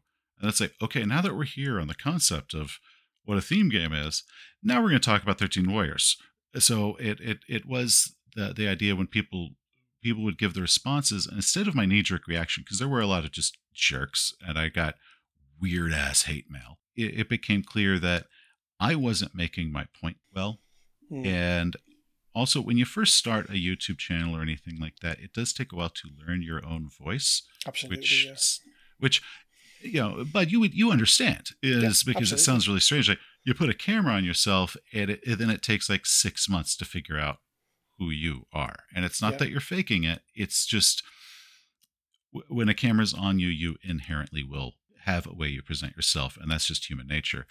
And that was during that time. So it really did change how I approached things, and really trying to think in a much broader sense rather than just basically my own exact way of looking at it. I had to kind of widen it out so other people could see what I was talking about before I broached what that was. So those are the big things that really changed based off of comments, as far as getting to see not everybody is inherently on the same kind of understanding of certain things, which was silly that I ever thought they would be. I mean, you approached it essentially with blinkers based on your own experience without thinking that other people have it different ways. Well, yeah, I mean, if I come in saying like, hey, at 15 years, I've come to this opinion, and I start basically right there, to somebody that hasn't had 15 years worth of experience with this one specific thing, of course they're not going to understand what I'm talking about. I wouldn't have. So that's the big one where people have changed my mind on something. I think it says a lot about people that you can be open-minded. I consider myself quite open-minded, with the caveat that Toon is the worst ever game ever made, and it owes more to horror than it does any other game. But you look like you're going to make a point there, Lloyd, because you kind of raised your finger and then decided not to.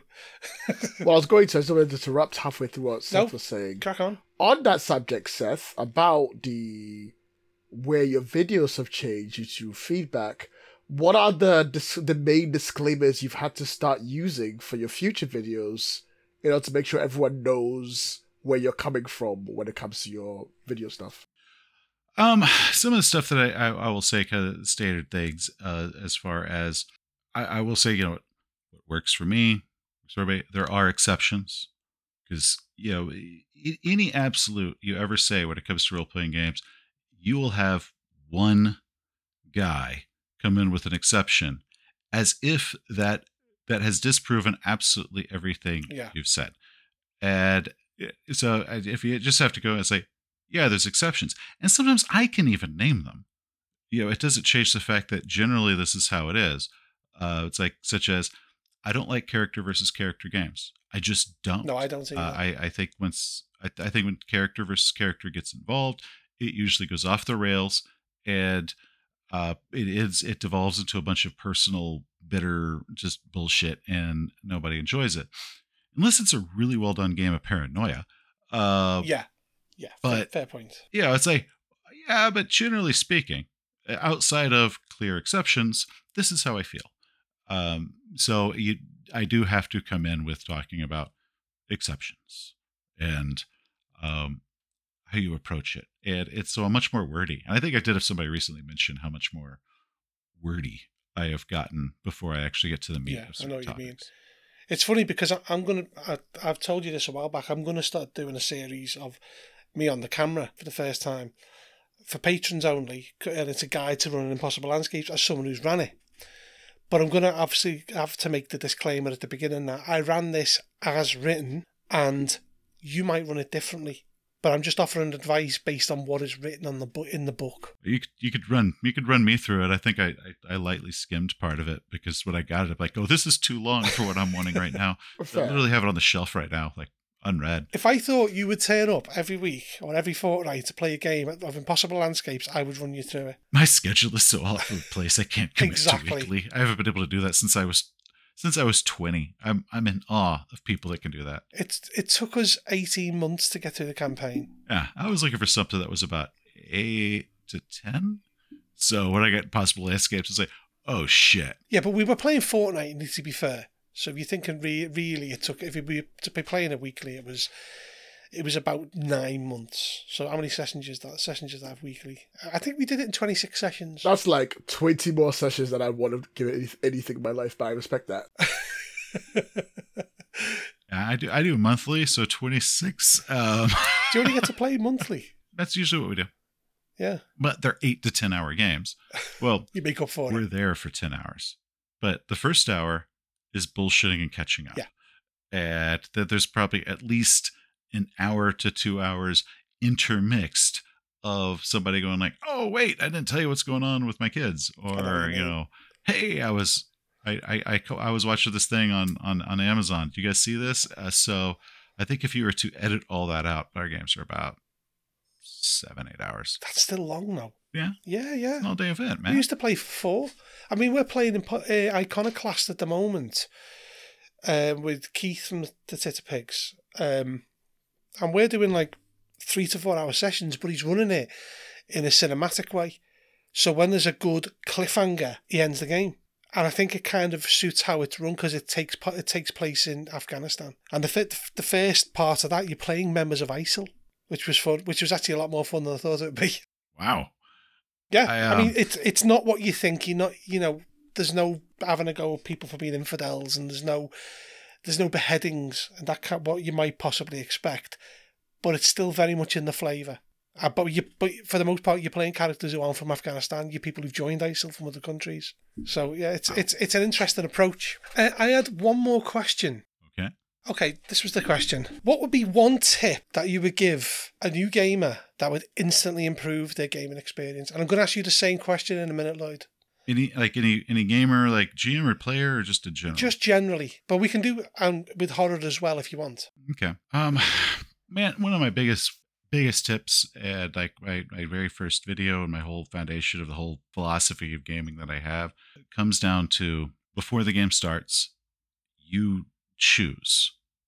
You mentally make the decision that you're going to have fun, and you don't put the task that I won't have fun unless X, and X happens, or unless it is X, I'm not going to enjoy it. Because if you just walk in with the assumption of this is going to be fun, and it makes you receptive to whatever is there, you are far more likely to have fun than if you put any sort of mental qualifications on it. And I find that a lot of people, when they complain about issues that they're having in games, whether they're running them or playing them, comes down to they had some sort of just marker that it had to hit, and because it didn't hit that marker, they were disappointed in the game, or they're getting frustrated, and all these issues happened. And I think if they had just walked in and said, hey man, I'm gonna have fun. If my players just take it off the rails, cool, I'm gonna have fun today. And I think if you walk in with that in mind, that this is going to be fun, that's the biggest tip I can give. Then after that comes to all the other stuff. But if you don't walk in with that at first, nothing else is as important. So to flip it on the whole, what is a good tip you would offer to someone who wants to run a really good horror game? With a good horror game, one, your players need to know they're playing horror. Don't let it be a surprise. If they come in knowing that it's going to be horror, they will help you achieve the goal. If they don't know it's horror, they're actually more likely to be cutting up. They're going to be trying to lighten the mood and all that, because they don't know that the goal is that we are trying to have horror. But if your players come in like, if you go to a haunted house and you're expecting a haunted house, it's fun. If you grab somebody randomly off the street and you threw them in a haunted house, they're not going to enjoy it. So with horror and with mysteries, the first thing is everybody needs to know walking in that this is what we're going for. And your players will try to do it. There is a fantasy that a lot of people have of, I will surprise you. And like, aha, today we're doing a horror game. And if that works, that's a beautiful thing. But most often, it's best just to be really fun. Hey, we're going to do a horror game today. And if everybody knows that's the goal, everyone will try to achieve that goal. They'll buy in, essentially, yeah. Yeah. And I have never played a game ever where people didn't cut up and laugh and joke around. And I would never want to play a game where we didn't cut up and laugh and joke around. But in a horror game, they are much faster on the recovery of like somebody gives a joke, we all laugh, boom, right back into the mood that we're going for. Versus if they don't know that that's the mood we're going for, the GM then is trying to drag it back to this other direction, and the players don't know that. They're doing their natural inclination of cutting up and laughing and taking it whatever direction. So, big tip for horror. Excellent. So Lloyd, same questions to you. Mine is fairly simple for the first one.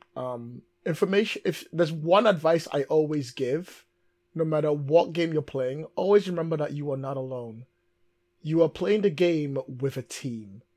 Even the GM is on that team. And you're working together, not against each other. A lot of newbie players think they're playing singular solo games against each other or want to tell their own story. And you have to get into their heads that it's not about their individual story, it's about the group's story that's being told. If you can get your head into the point where you're working as a team, everything else will flow directly after it. Mm-hmm. Fair point. It's true. So many RPG horror stories where you see it really comes out to a main character syndrome. Yeah. Of the player had trouble grasping that there's other people in the room, and most of my bad player experiences came down to they had trouble understanding that they weren't the only person there. Yeah, it's part of the concept that the game master should always tailor everything perfectly for what the player wants. Sounds great. That sounds like great advice, and I totally agree. The problem is if you got 5 players. Yeah.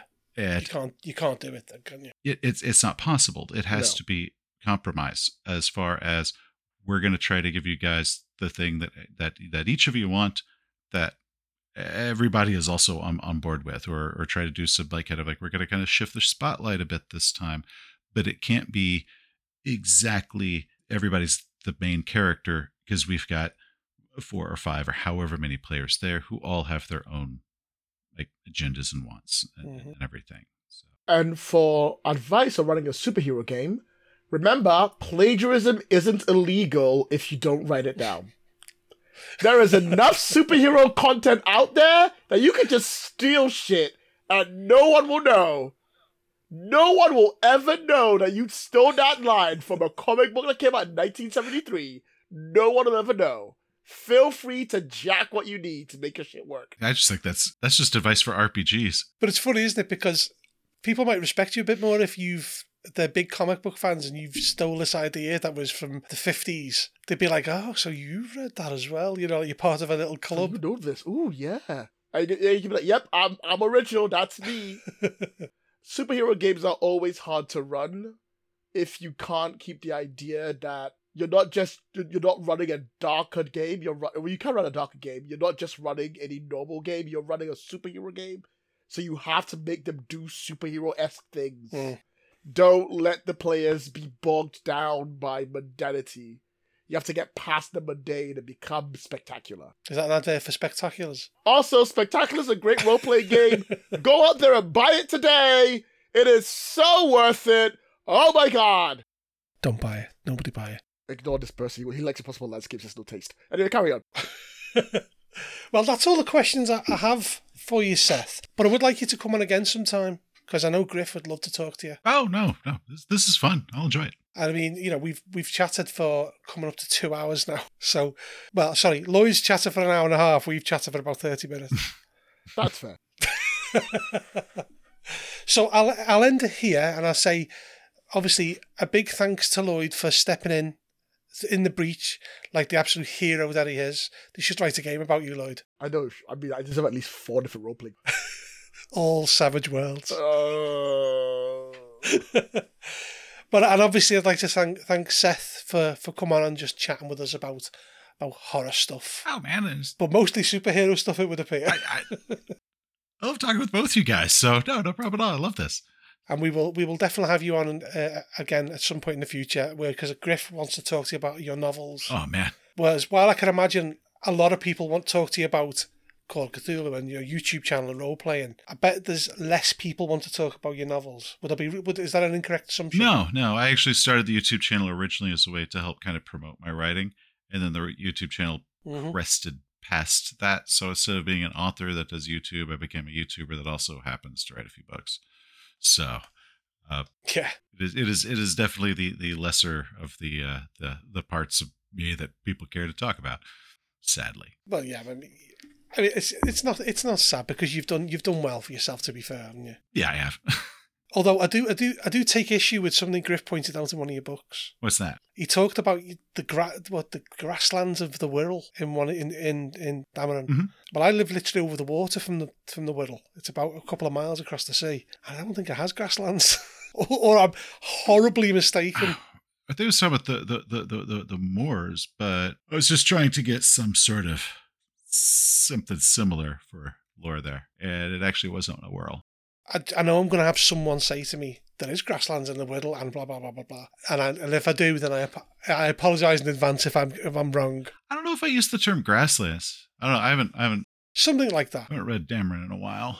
Also, never let facts get in the way of a good story. Well, yeah, there is that. Well, you at least want it to look like you've got some facts. So I always try to keep everything as close to possible. Or it's like if the first line of investigation checks out, like, oh wow, he knows what he's talking about, they won't notice I made it the second one. do you know what I'm going to do? I'm going to research it, and then I'm going to cut this bit out if I'm wrong. Well, what's weird is like with Dameron, I some of the critics kind of thought it was doing a lot of Final Fantasy fan fiction. People compared it to as like some sort of anime thing, because the book is named after the revolver that's got the sword blade underneath it. And one of the areas that I did the most research on is Dumontier cutlass revolvers, which were made by a French gunsmith named Dumontier. And I have so much information on the very real ones and the very real gunsmith who it is credited for making this thing. And people are like, oh, it's Final Fantasy. Like, no, jackasses, that's one of the few things that's totally real. All the other stuff I made up. But yeah. Check me on that. You'll be impressed how deep that one goes into actual realistic. But grasslands of the Wirral, no, that's fine. I think there's just some conversation of one of the characters' kind of origin stories when he fought one of the Black Dogs.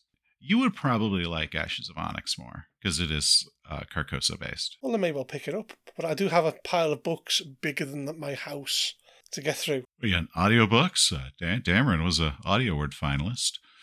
Was it? And so was Hanasia. Yeah, my first 2 novels were actual, I went to the Audio Awards and everything. And then, first one I lost to Girl with All the Gifts. That one beat me. And second one I lost to, is it White Trash Zombie 7? I mean, I've got Michael Moorcock's new Elric book to read there. Not even looked at it yet. See, I do audiobooks, so I just, every time I'm I come up with excuses to run errands and do stuff, so I can pop my headphones in. So, would you know anyone who had an Audible link for this guy? You're now an affiliate, aren't you, with Audible? I have an advertiser affiliate sort of thing, but it's like these weird hurdles you have to do in order to get the credits for it. But yeah, I technically do. Actually, on one of my videos, I actually have the link where if you click that link, it can do it, but it has to be the link off that specific video you click. Right. Because I've got a long trip ahead of me tomorrow, and I'm thinking an audiobook in the car might be good. I think it was Viral. Was it? I think Viral was the one that I did. Was, yeah. Yes. Yeah. Go to my video of Viral, damn it. There it is. I've heard that's terrible. Look, I only gave that a positive review because I like the author, but don't tell him. That's I won't tell Alex, don't worry. To be fair, we were actually discussing the sequel the other day. Well, I look forward to playtesting that. Well, you're going to play test Inversion first, aren't you? Yeah. You're going to get to play with Scott Dorward again. I don't mind doing that. I know you don't. I don't mind. I'll do that. Well, to be honest, let me know. But I've said to Alex, I'm going to save the final playtest for you guys when we've got all looking good. Well, Alex also really likes very long scenarios, high page count scenarios. That's something I've actually spoken to Alex about, which is something you touched on earlier. The idea of putting all this lore in that the players never find out. Yeah, I think that was actually with Carnival of Madness. Yeah, Carnival of Madness. I brought that up as like one of my big concerns is, hey, we got all this great stuff. It'd be cool if the players got to learn it. But it's funny because with Inversion, we've got all this lore written, but there's every intention for the players to find out what's going on. We've tried to design it that way as a way of addressing that kind of criticism. Well, if they could find out, then they could use that. Yeah. I just think that leads to a much more enjoyable thing because even in like movies, when you watch it, even if the heroes never know why the bad thing is happening, the audience does. Exactly. Yeah. And in a game, a role-playing game, the players are the audience, so there needs to be a way that they can learn it too. Yeah, you need exposition, definitely. So, I would say, I think that's the thing about horror games as well that is really hard, is getting that information to the players without it being like a wall of text they read in the last and also 10 minutes. Cheesy as well, a cheesy way of them finding out. Yeah. It just ruins horror games when there's a cheesy exposition for me. That's the thing, right? If a cultist has gone through a lot of trouble to try and resurrect the god, and the players don't even know the god's name, by the end, what's the fucking point? Well, yeah. I think video games have a very easy way to do that because they can not have other characters come in and talk. But you can't do that in a role-playing game. That's not that easy. You can't just have like a whole bunch of NPCs turn up and say random innocuous things to different NPCs and the players have to put it all together. It's harder to do based on the genre, specifically for that kind of horror story told. But at the same time, don't horror players expect to get the gist of the story at the very end? Isn't that what horror players expect? Yeah. They're like, we know what's going on, but we'll get it when we get there, right? Yeah. It's the realization at the end about what's the kind of the horrific realization of what's been going on, or the sad realization, or whatever. Well, it depends. Like if you look at horror, Alien, they find out pretty damn quickly what they're dealing with, and that's where the horror comes from. Yeah. Because it's there with them. They find out pretty damn quickly. Like the dogs are making all this noise. They go in, they look at this abomination that's killed their dogs. Yeah, and you're talking about The Thing, not Alien. The Thing. Yeah. I'm flipping. Yeah. But with Alien, like, it pops out of the guy's chest. It goes running away, and it's like, holy shit! And they know it's got acid blood. They know it's got this. The problem is they don't know where the hell it is. And then with The Thing, they don't know who the hell it is. And so I don't think there has to be the realization at the end. I think it can be presented very early, and then the horror comes from where or who is this, because we know what the threat is. So there's different ways you can approach it versus the end exposition, which is really difficult to do in a game situation that doesn't involve a wall of text that the GM has to read. It's funny because you brought up The Thing, and that's the big exception to that rule. Because the Norwegian guy at the beginning says in Norwegian, don't go near it. It's not a dog, it's a thing, it's a monster. Yeah. So anyone who was Norwegian watching that movie gets it spoiled at the beginning. Well, yeah, except, I mean, it's not like it didn't take that long after that before they figured that out, too. Also, I'm pretty sure anyone in the cinema would have probably known what it is they were watching before they got in the cinema, to be fair. Oh, well, of course, yeah. I mean, it's very rare you go to cinema with...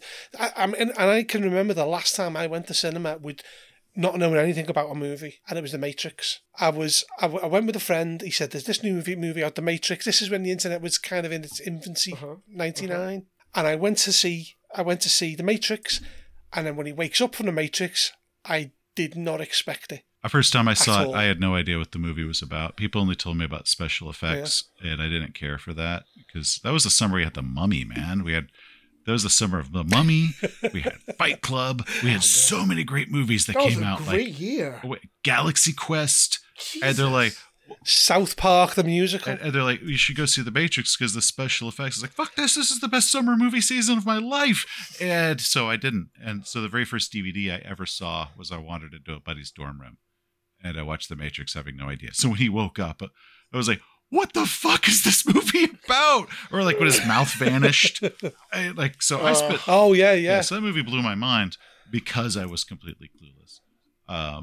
Because all I knew was black leather trench coats, and so like what was on the poster, and people's eyes would glaze over and they'd talk about special. There's some sort of bullet time. Do you know, I went to see South Park the musical in the pictures, and it's the only time in all the years I've lived, I've been a cinema where the audience gasped. Did a proper when Terrence and Phillips started singing. Are you talking about South Park bigger, longer, and uncut? Okay. Yes, the musical. Yeah, you know exactly what I mean. Yeah, without being barred from Spotify forever. But that was the only time I've ever heard an audience gasp. It was unbelievable and understandable. My daughter's 14 today. Actually, she's 14 today, and she keeps on asking if she can see it, and I'm like, no, you can't. You're too young. You're far too young. That the first song with Terrence and Phillip is unbelievable. I don't know how they managed to get away with it. Everyone knows the song. I don't need to name it, do I? I know what you're talking about. No, tell me. It's fine. Yeah. Go on. All right, well, I'll cut it out. But anyway, I say 2 hours, 13 minutes. I could probably sit here and talk all night. However, I do have to go to bed at some point. That is true. I would like to stop nosebleeding any minute now. So, yes, I would also fear break. Yeah. Right, well, Seth, at some point in the near future, I'll have you on again when we'll have Griff on. As well, because as I said, Griff wants to talk about different things with you. Okay. And we'll do it again. Yeah, and again, this won't be anything, but thanks a lot, Lloyd, for stepping in. No sweat. I really appreciate it. And I owe you. Great to see you, Lloyd. Always a pleasure, Seth. Never a chore. You're so cool.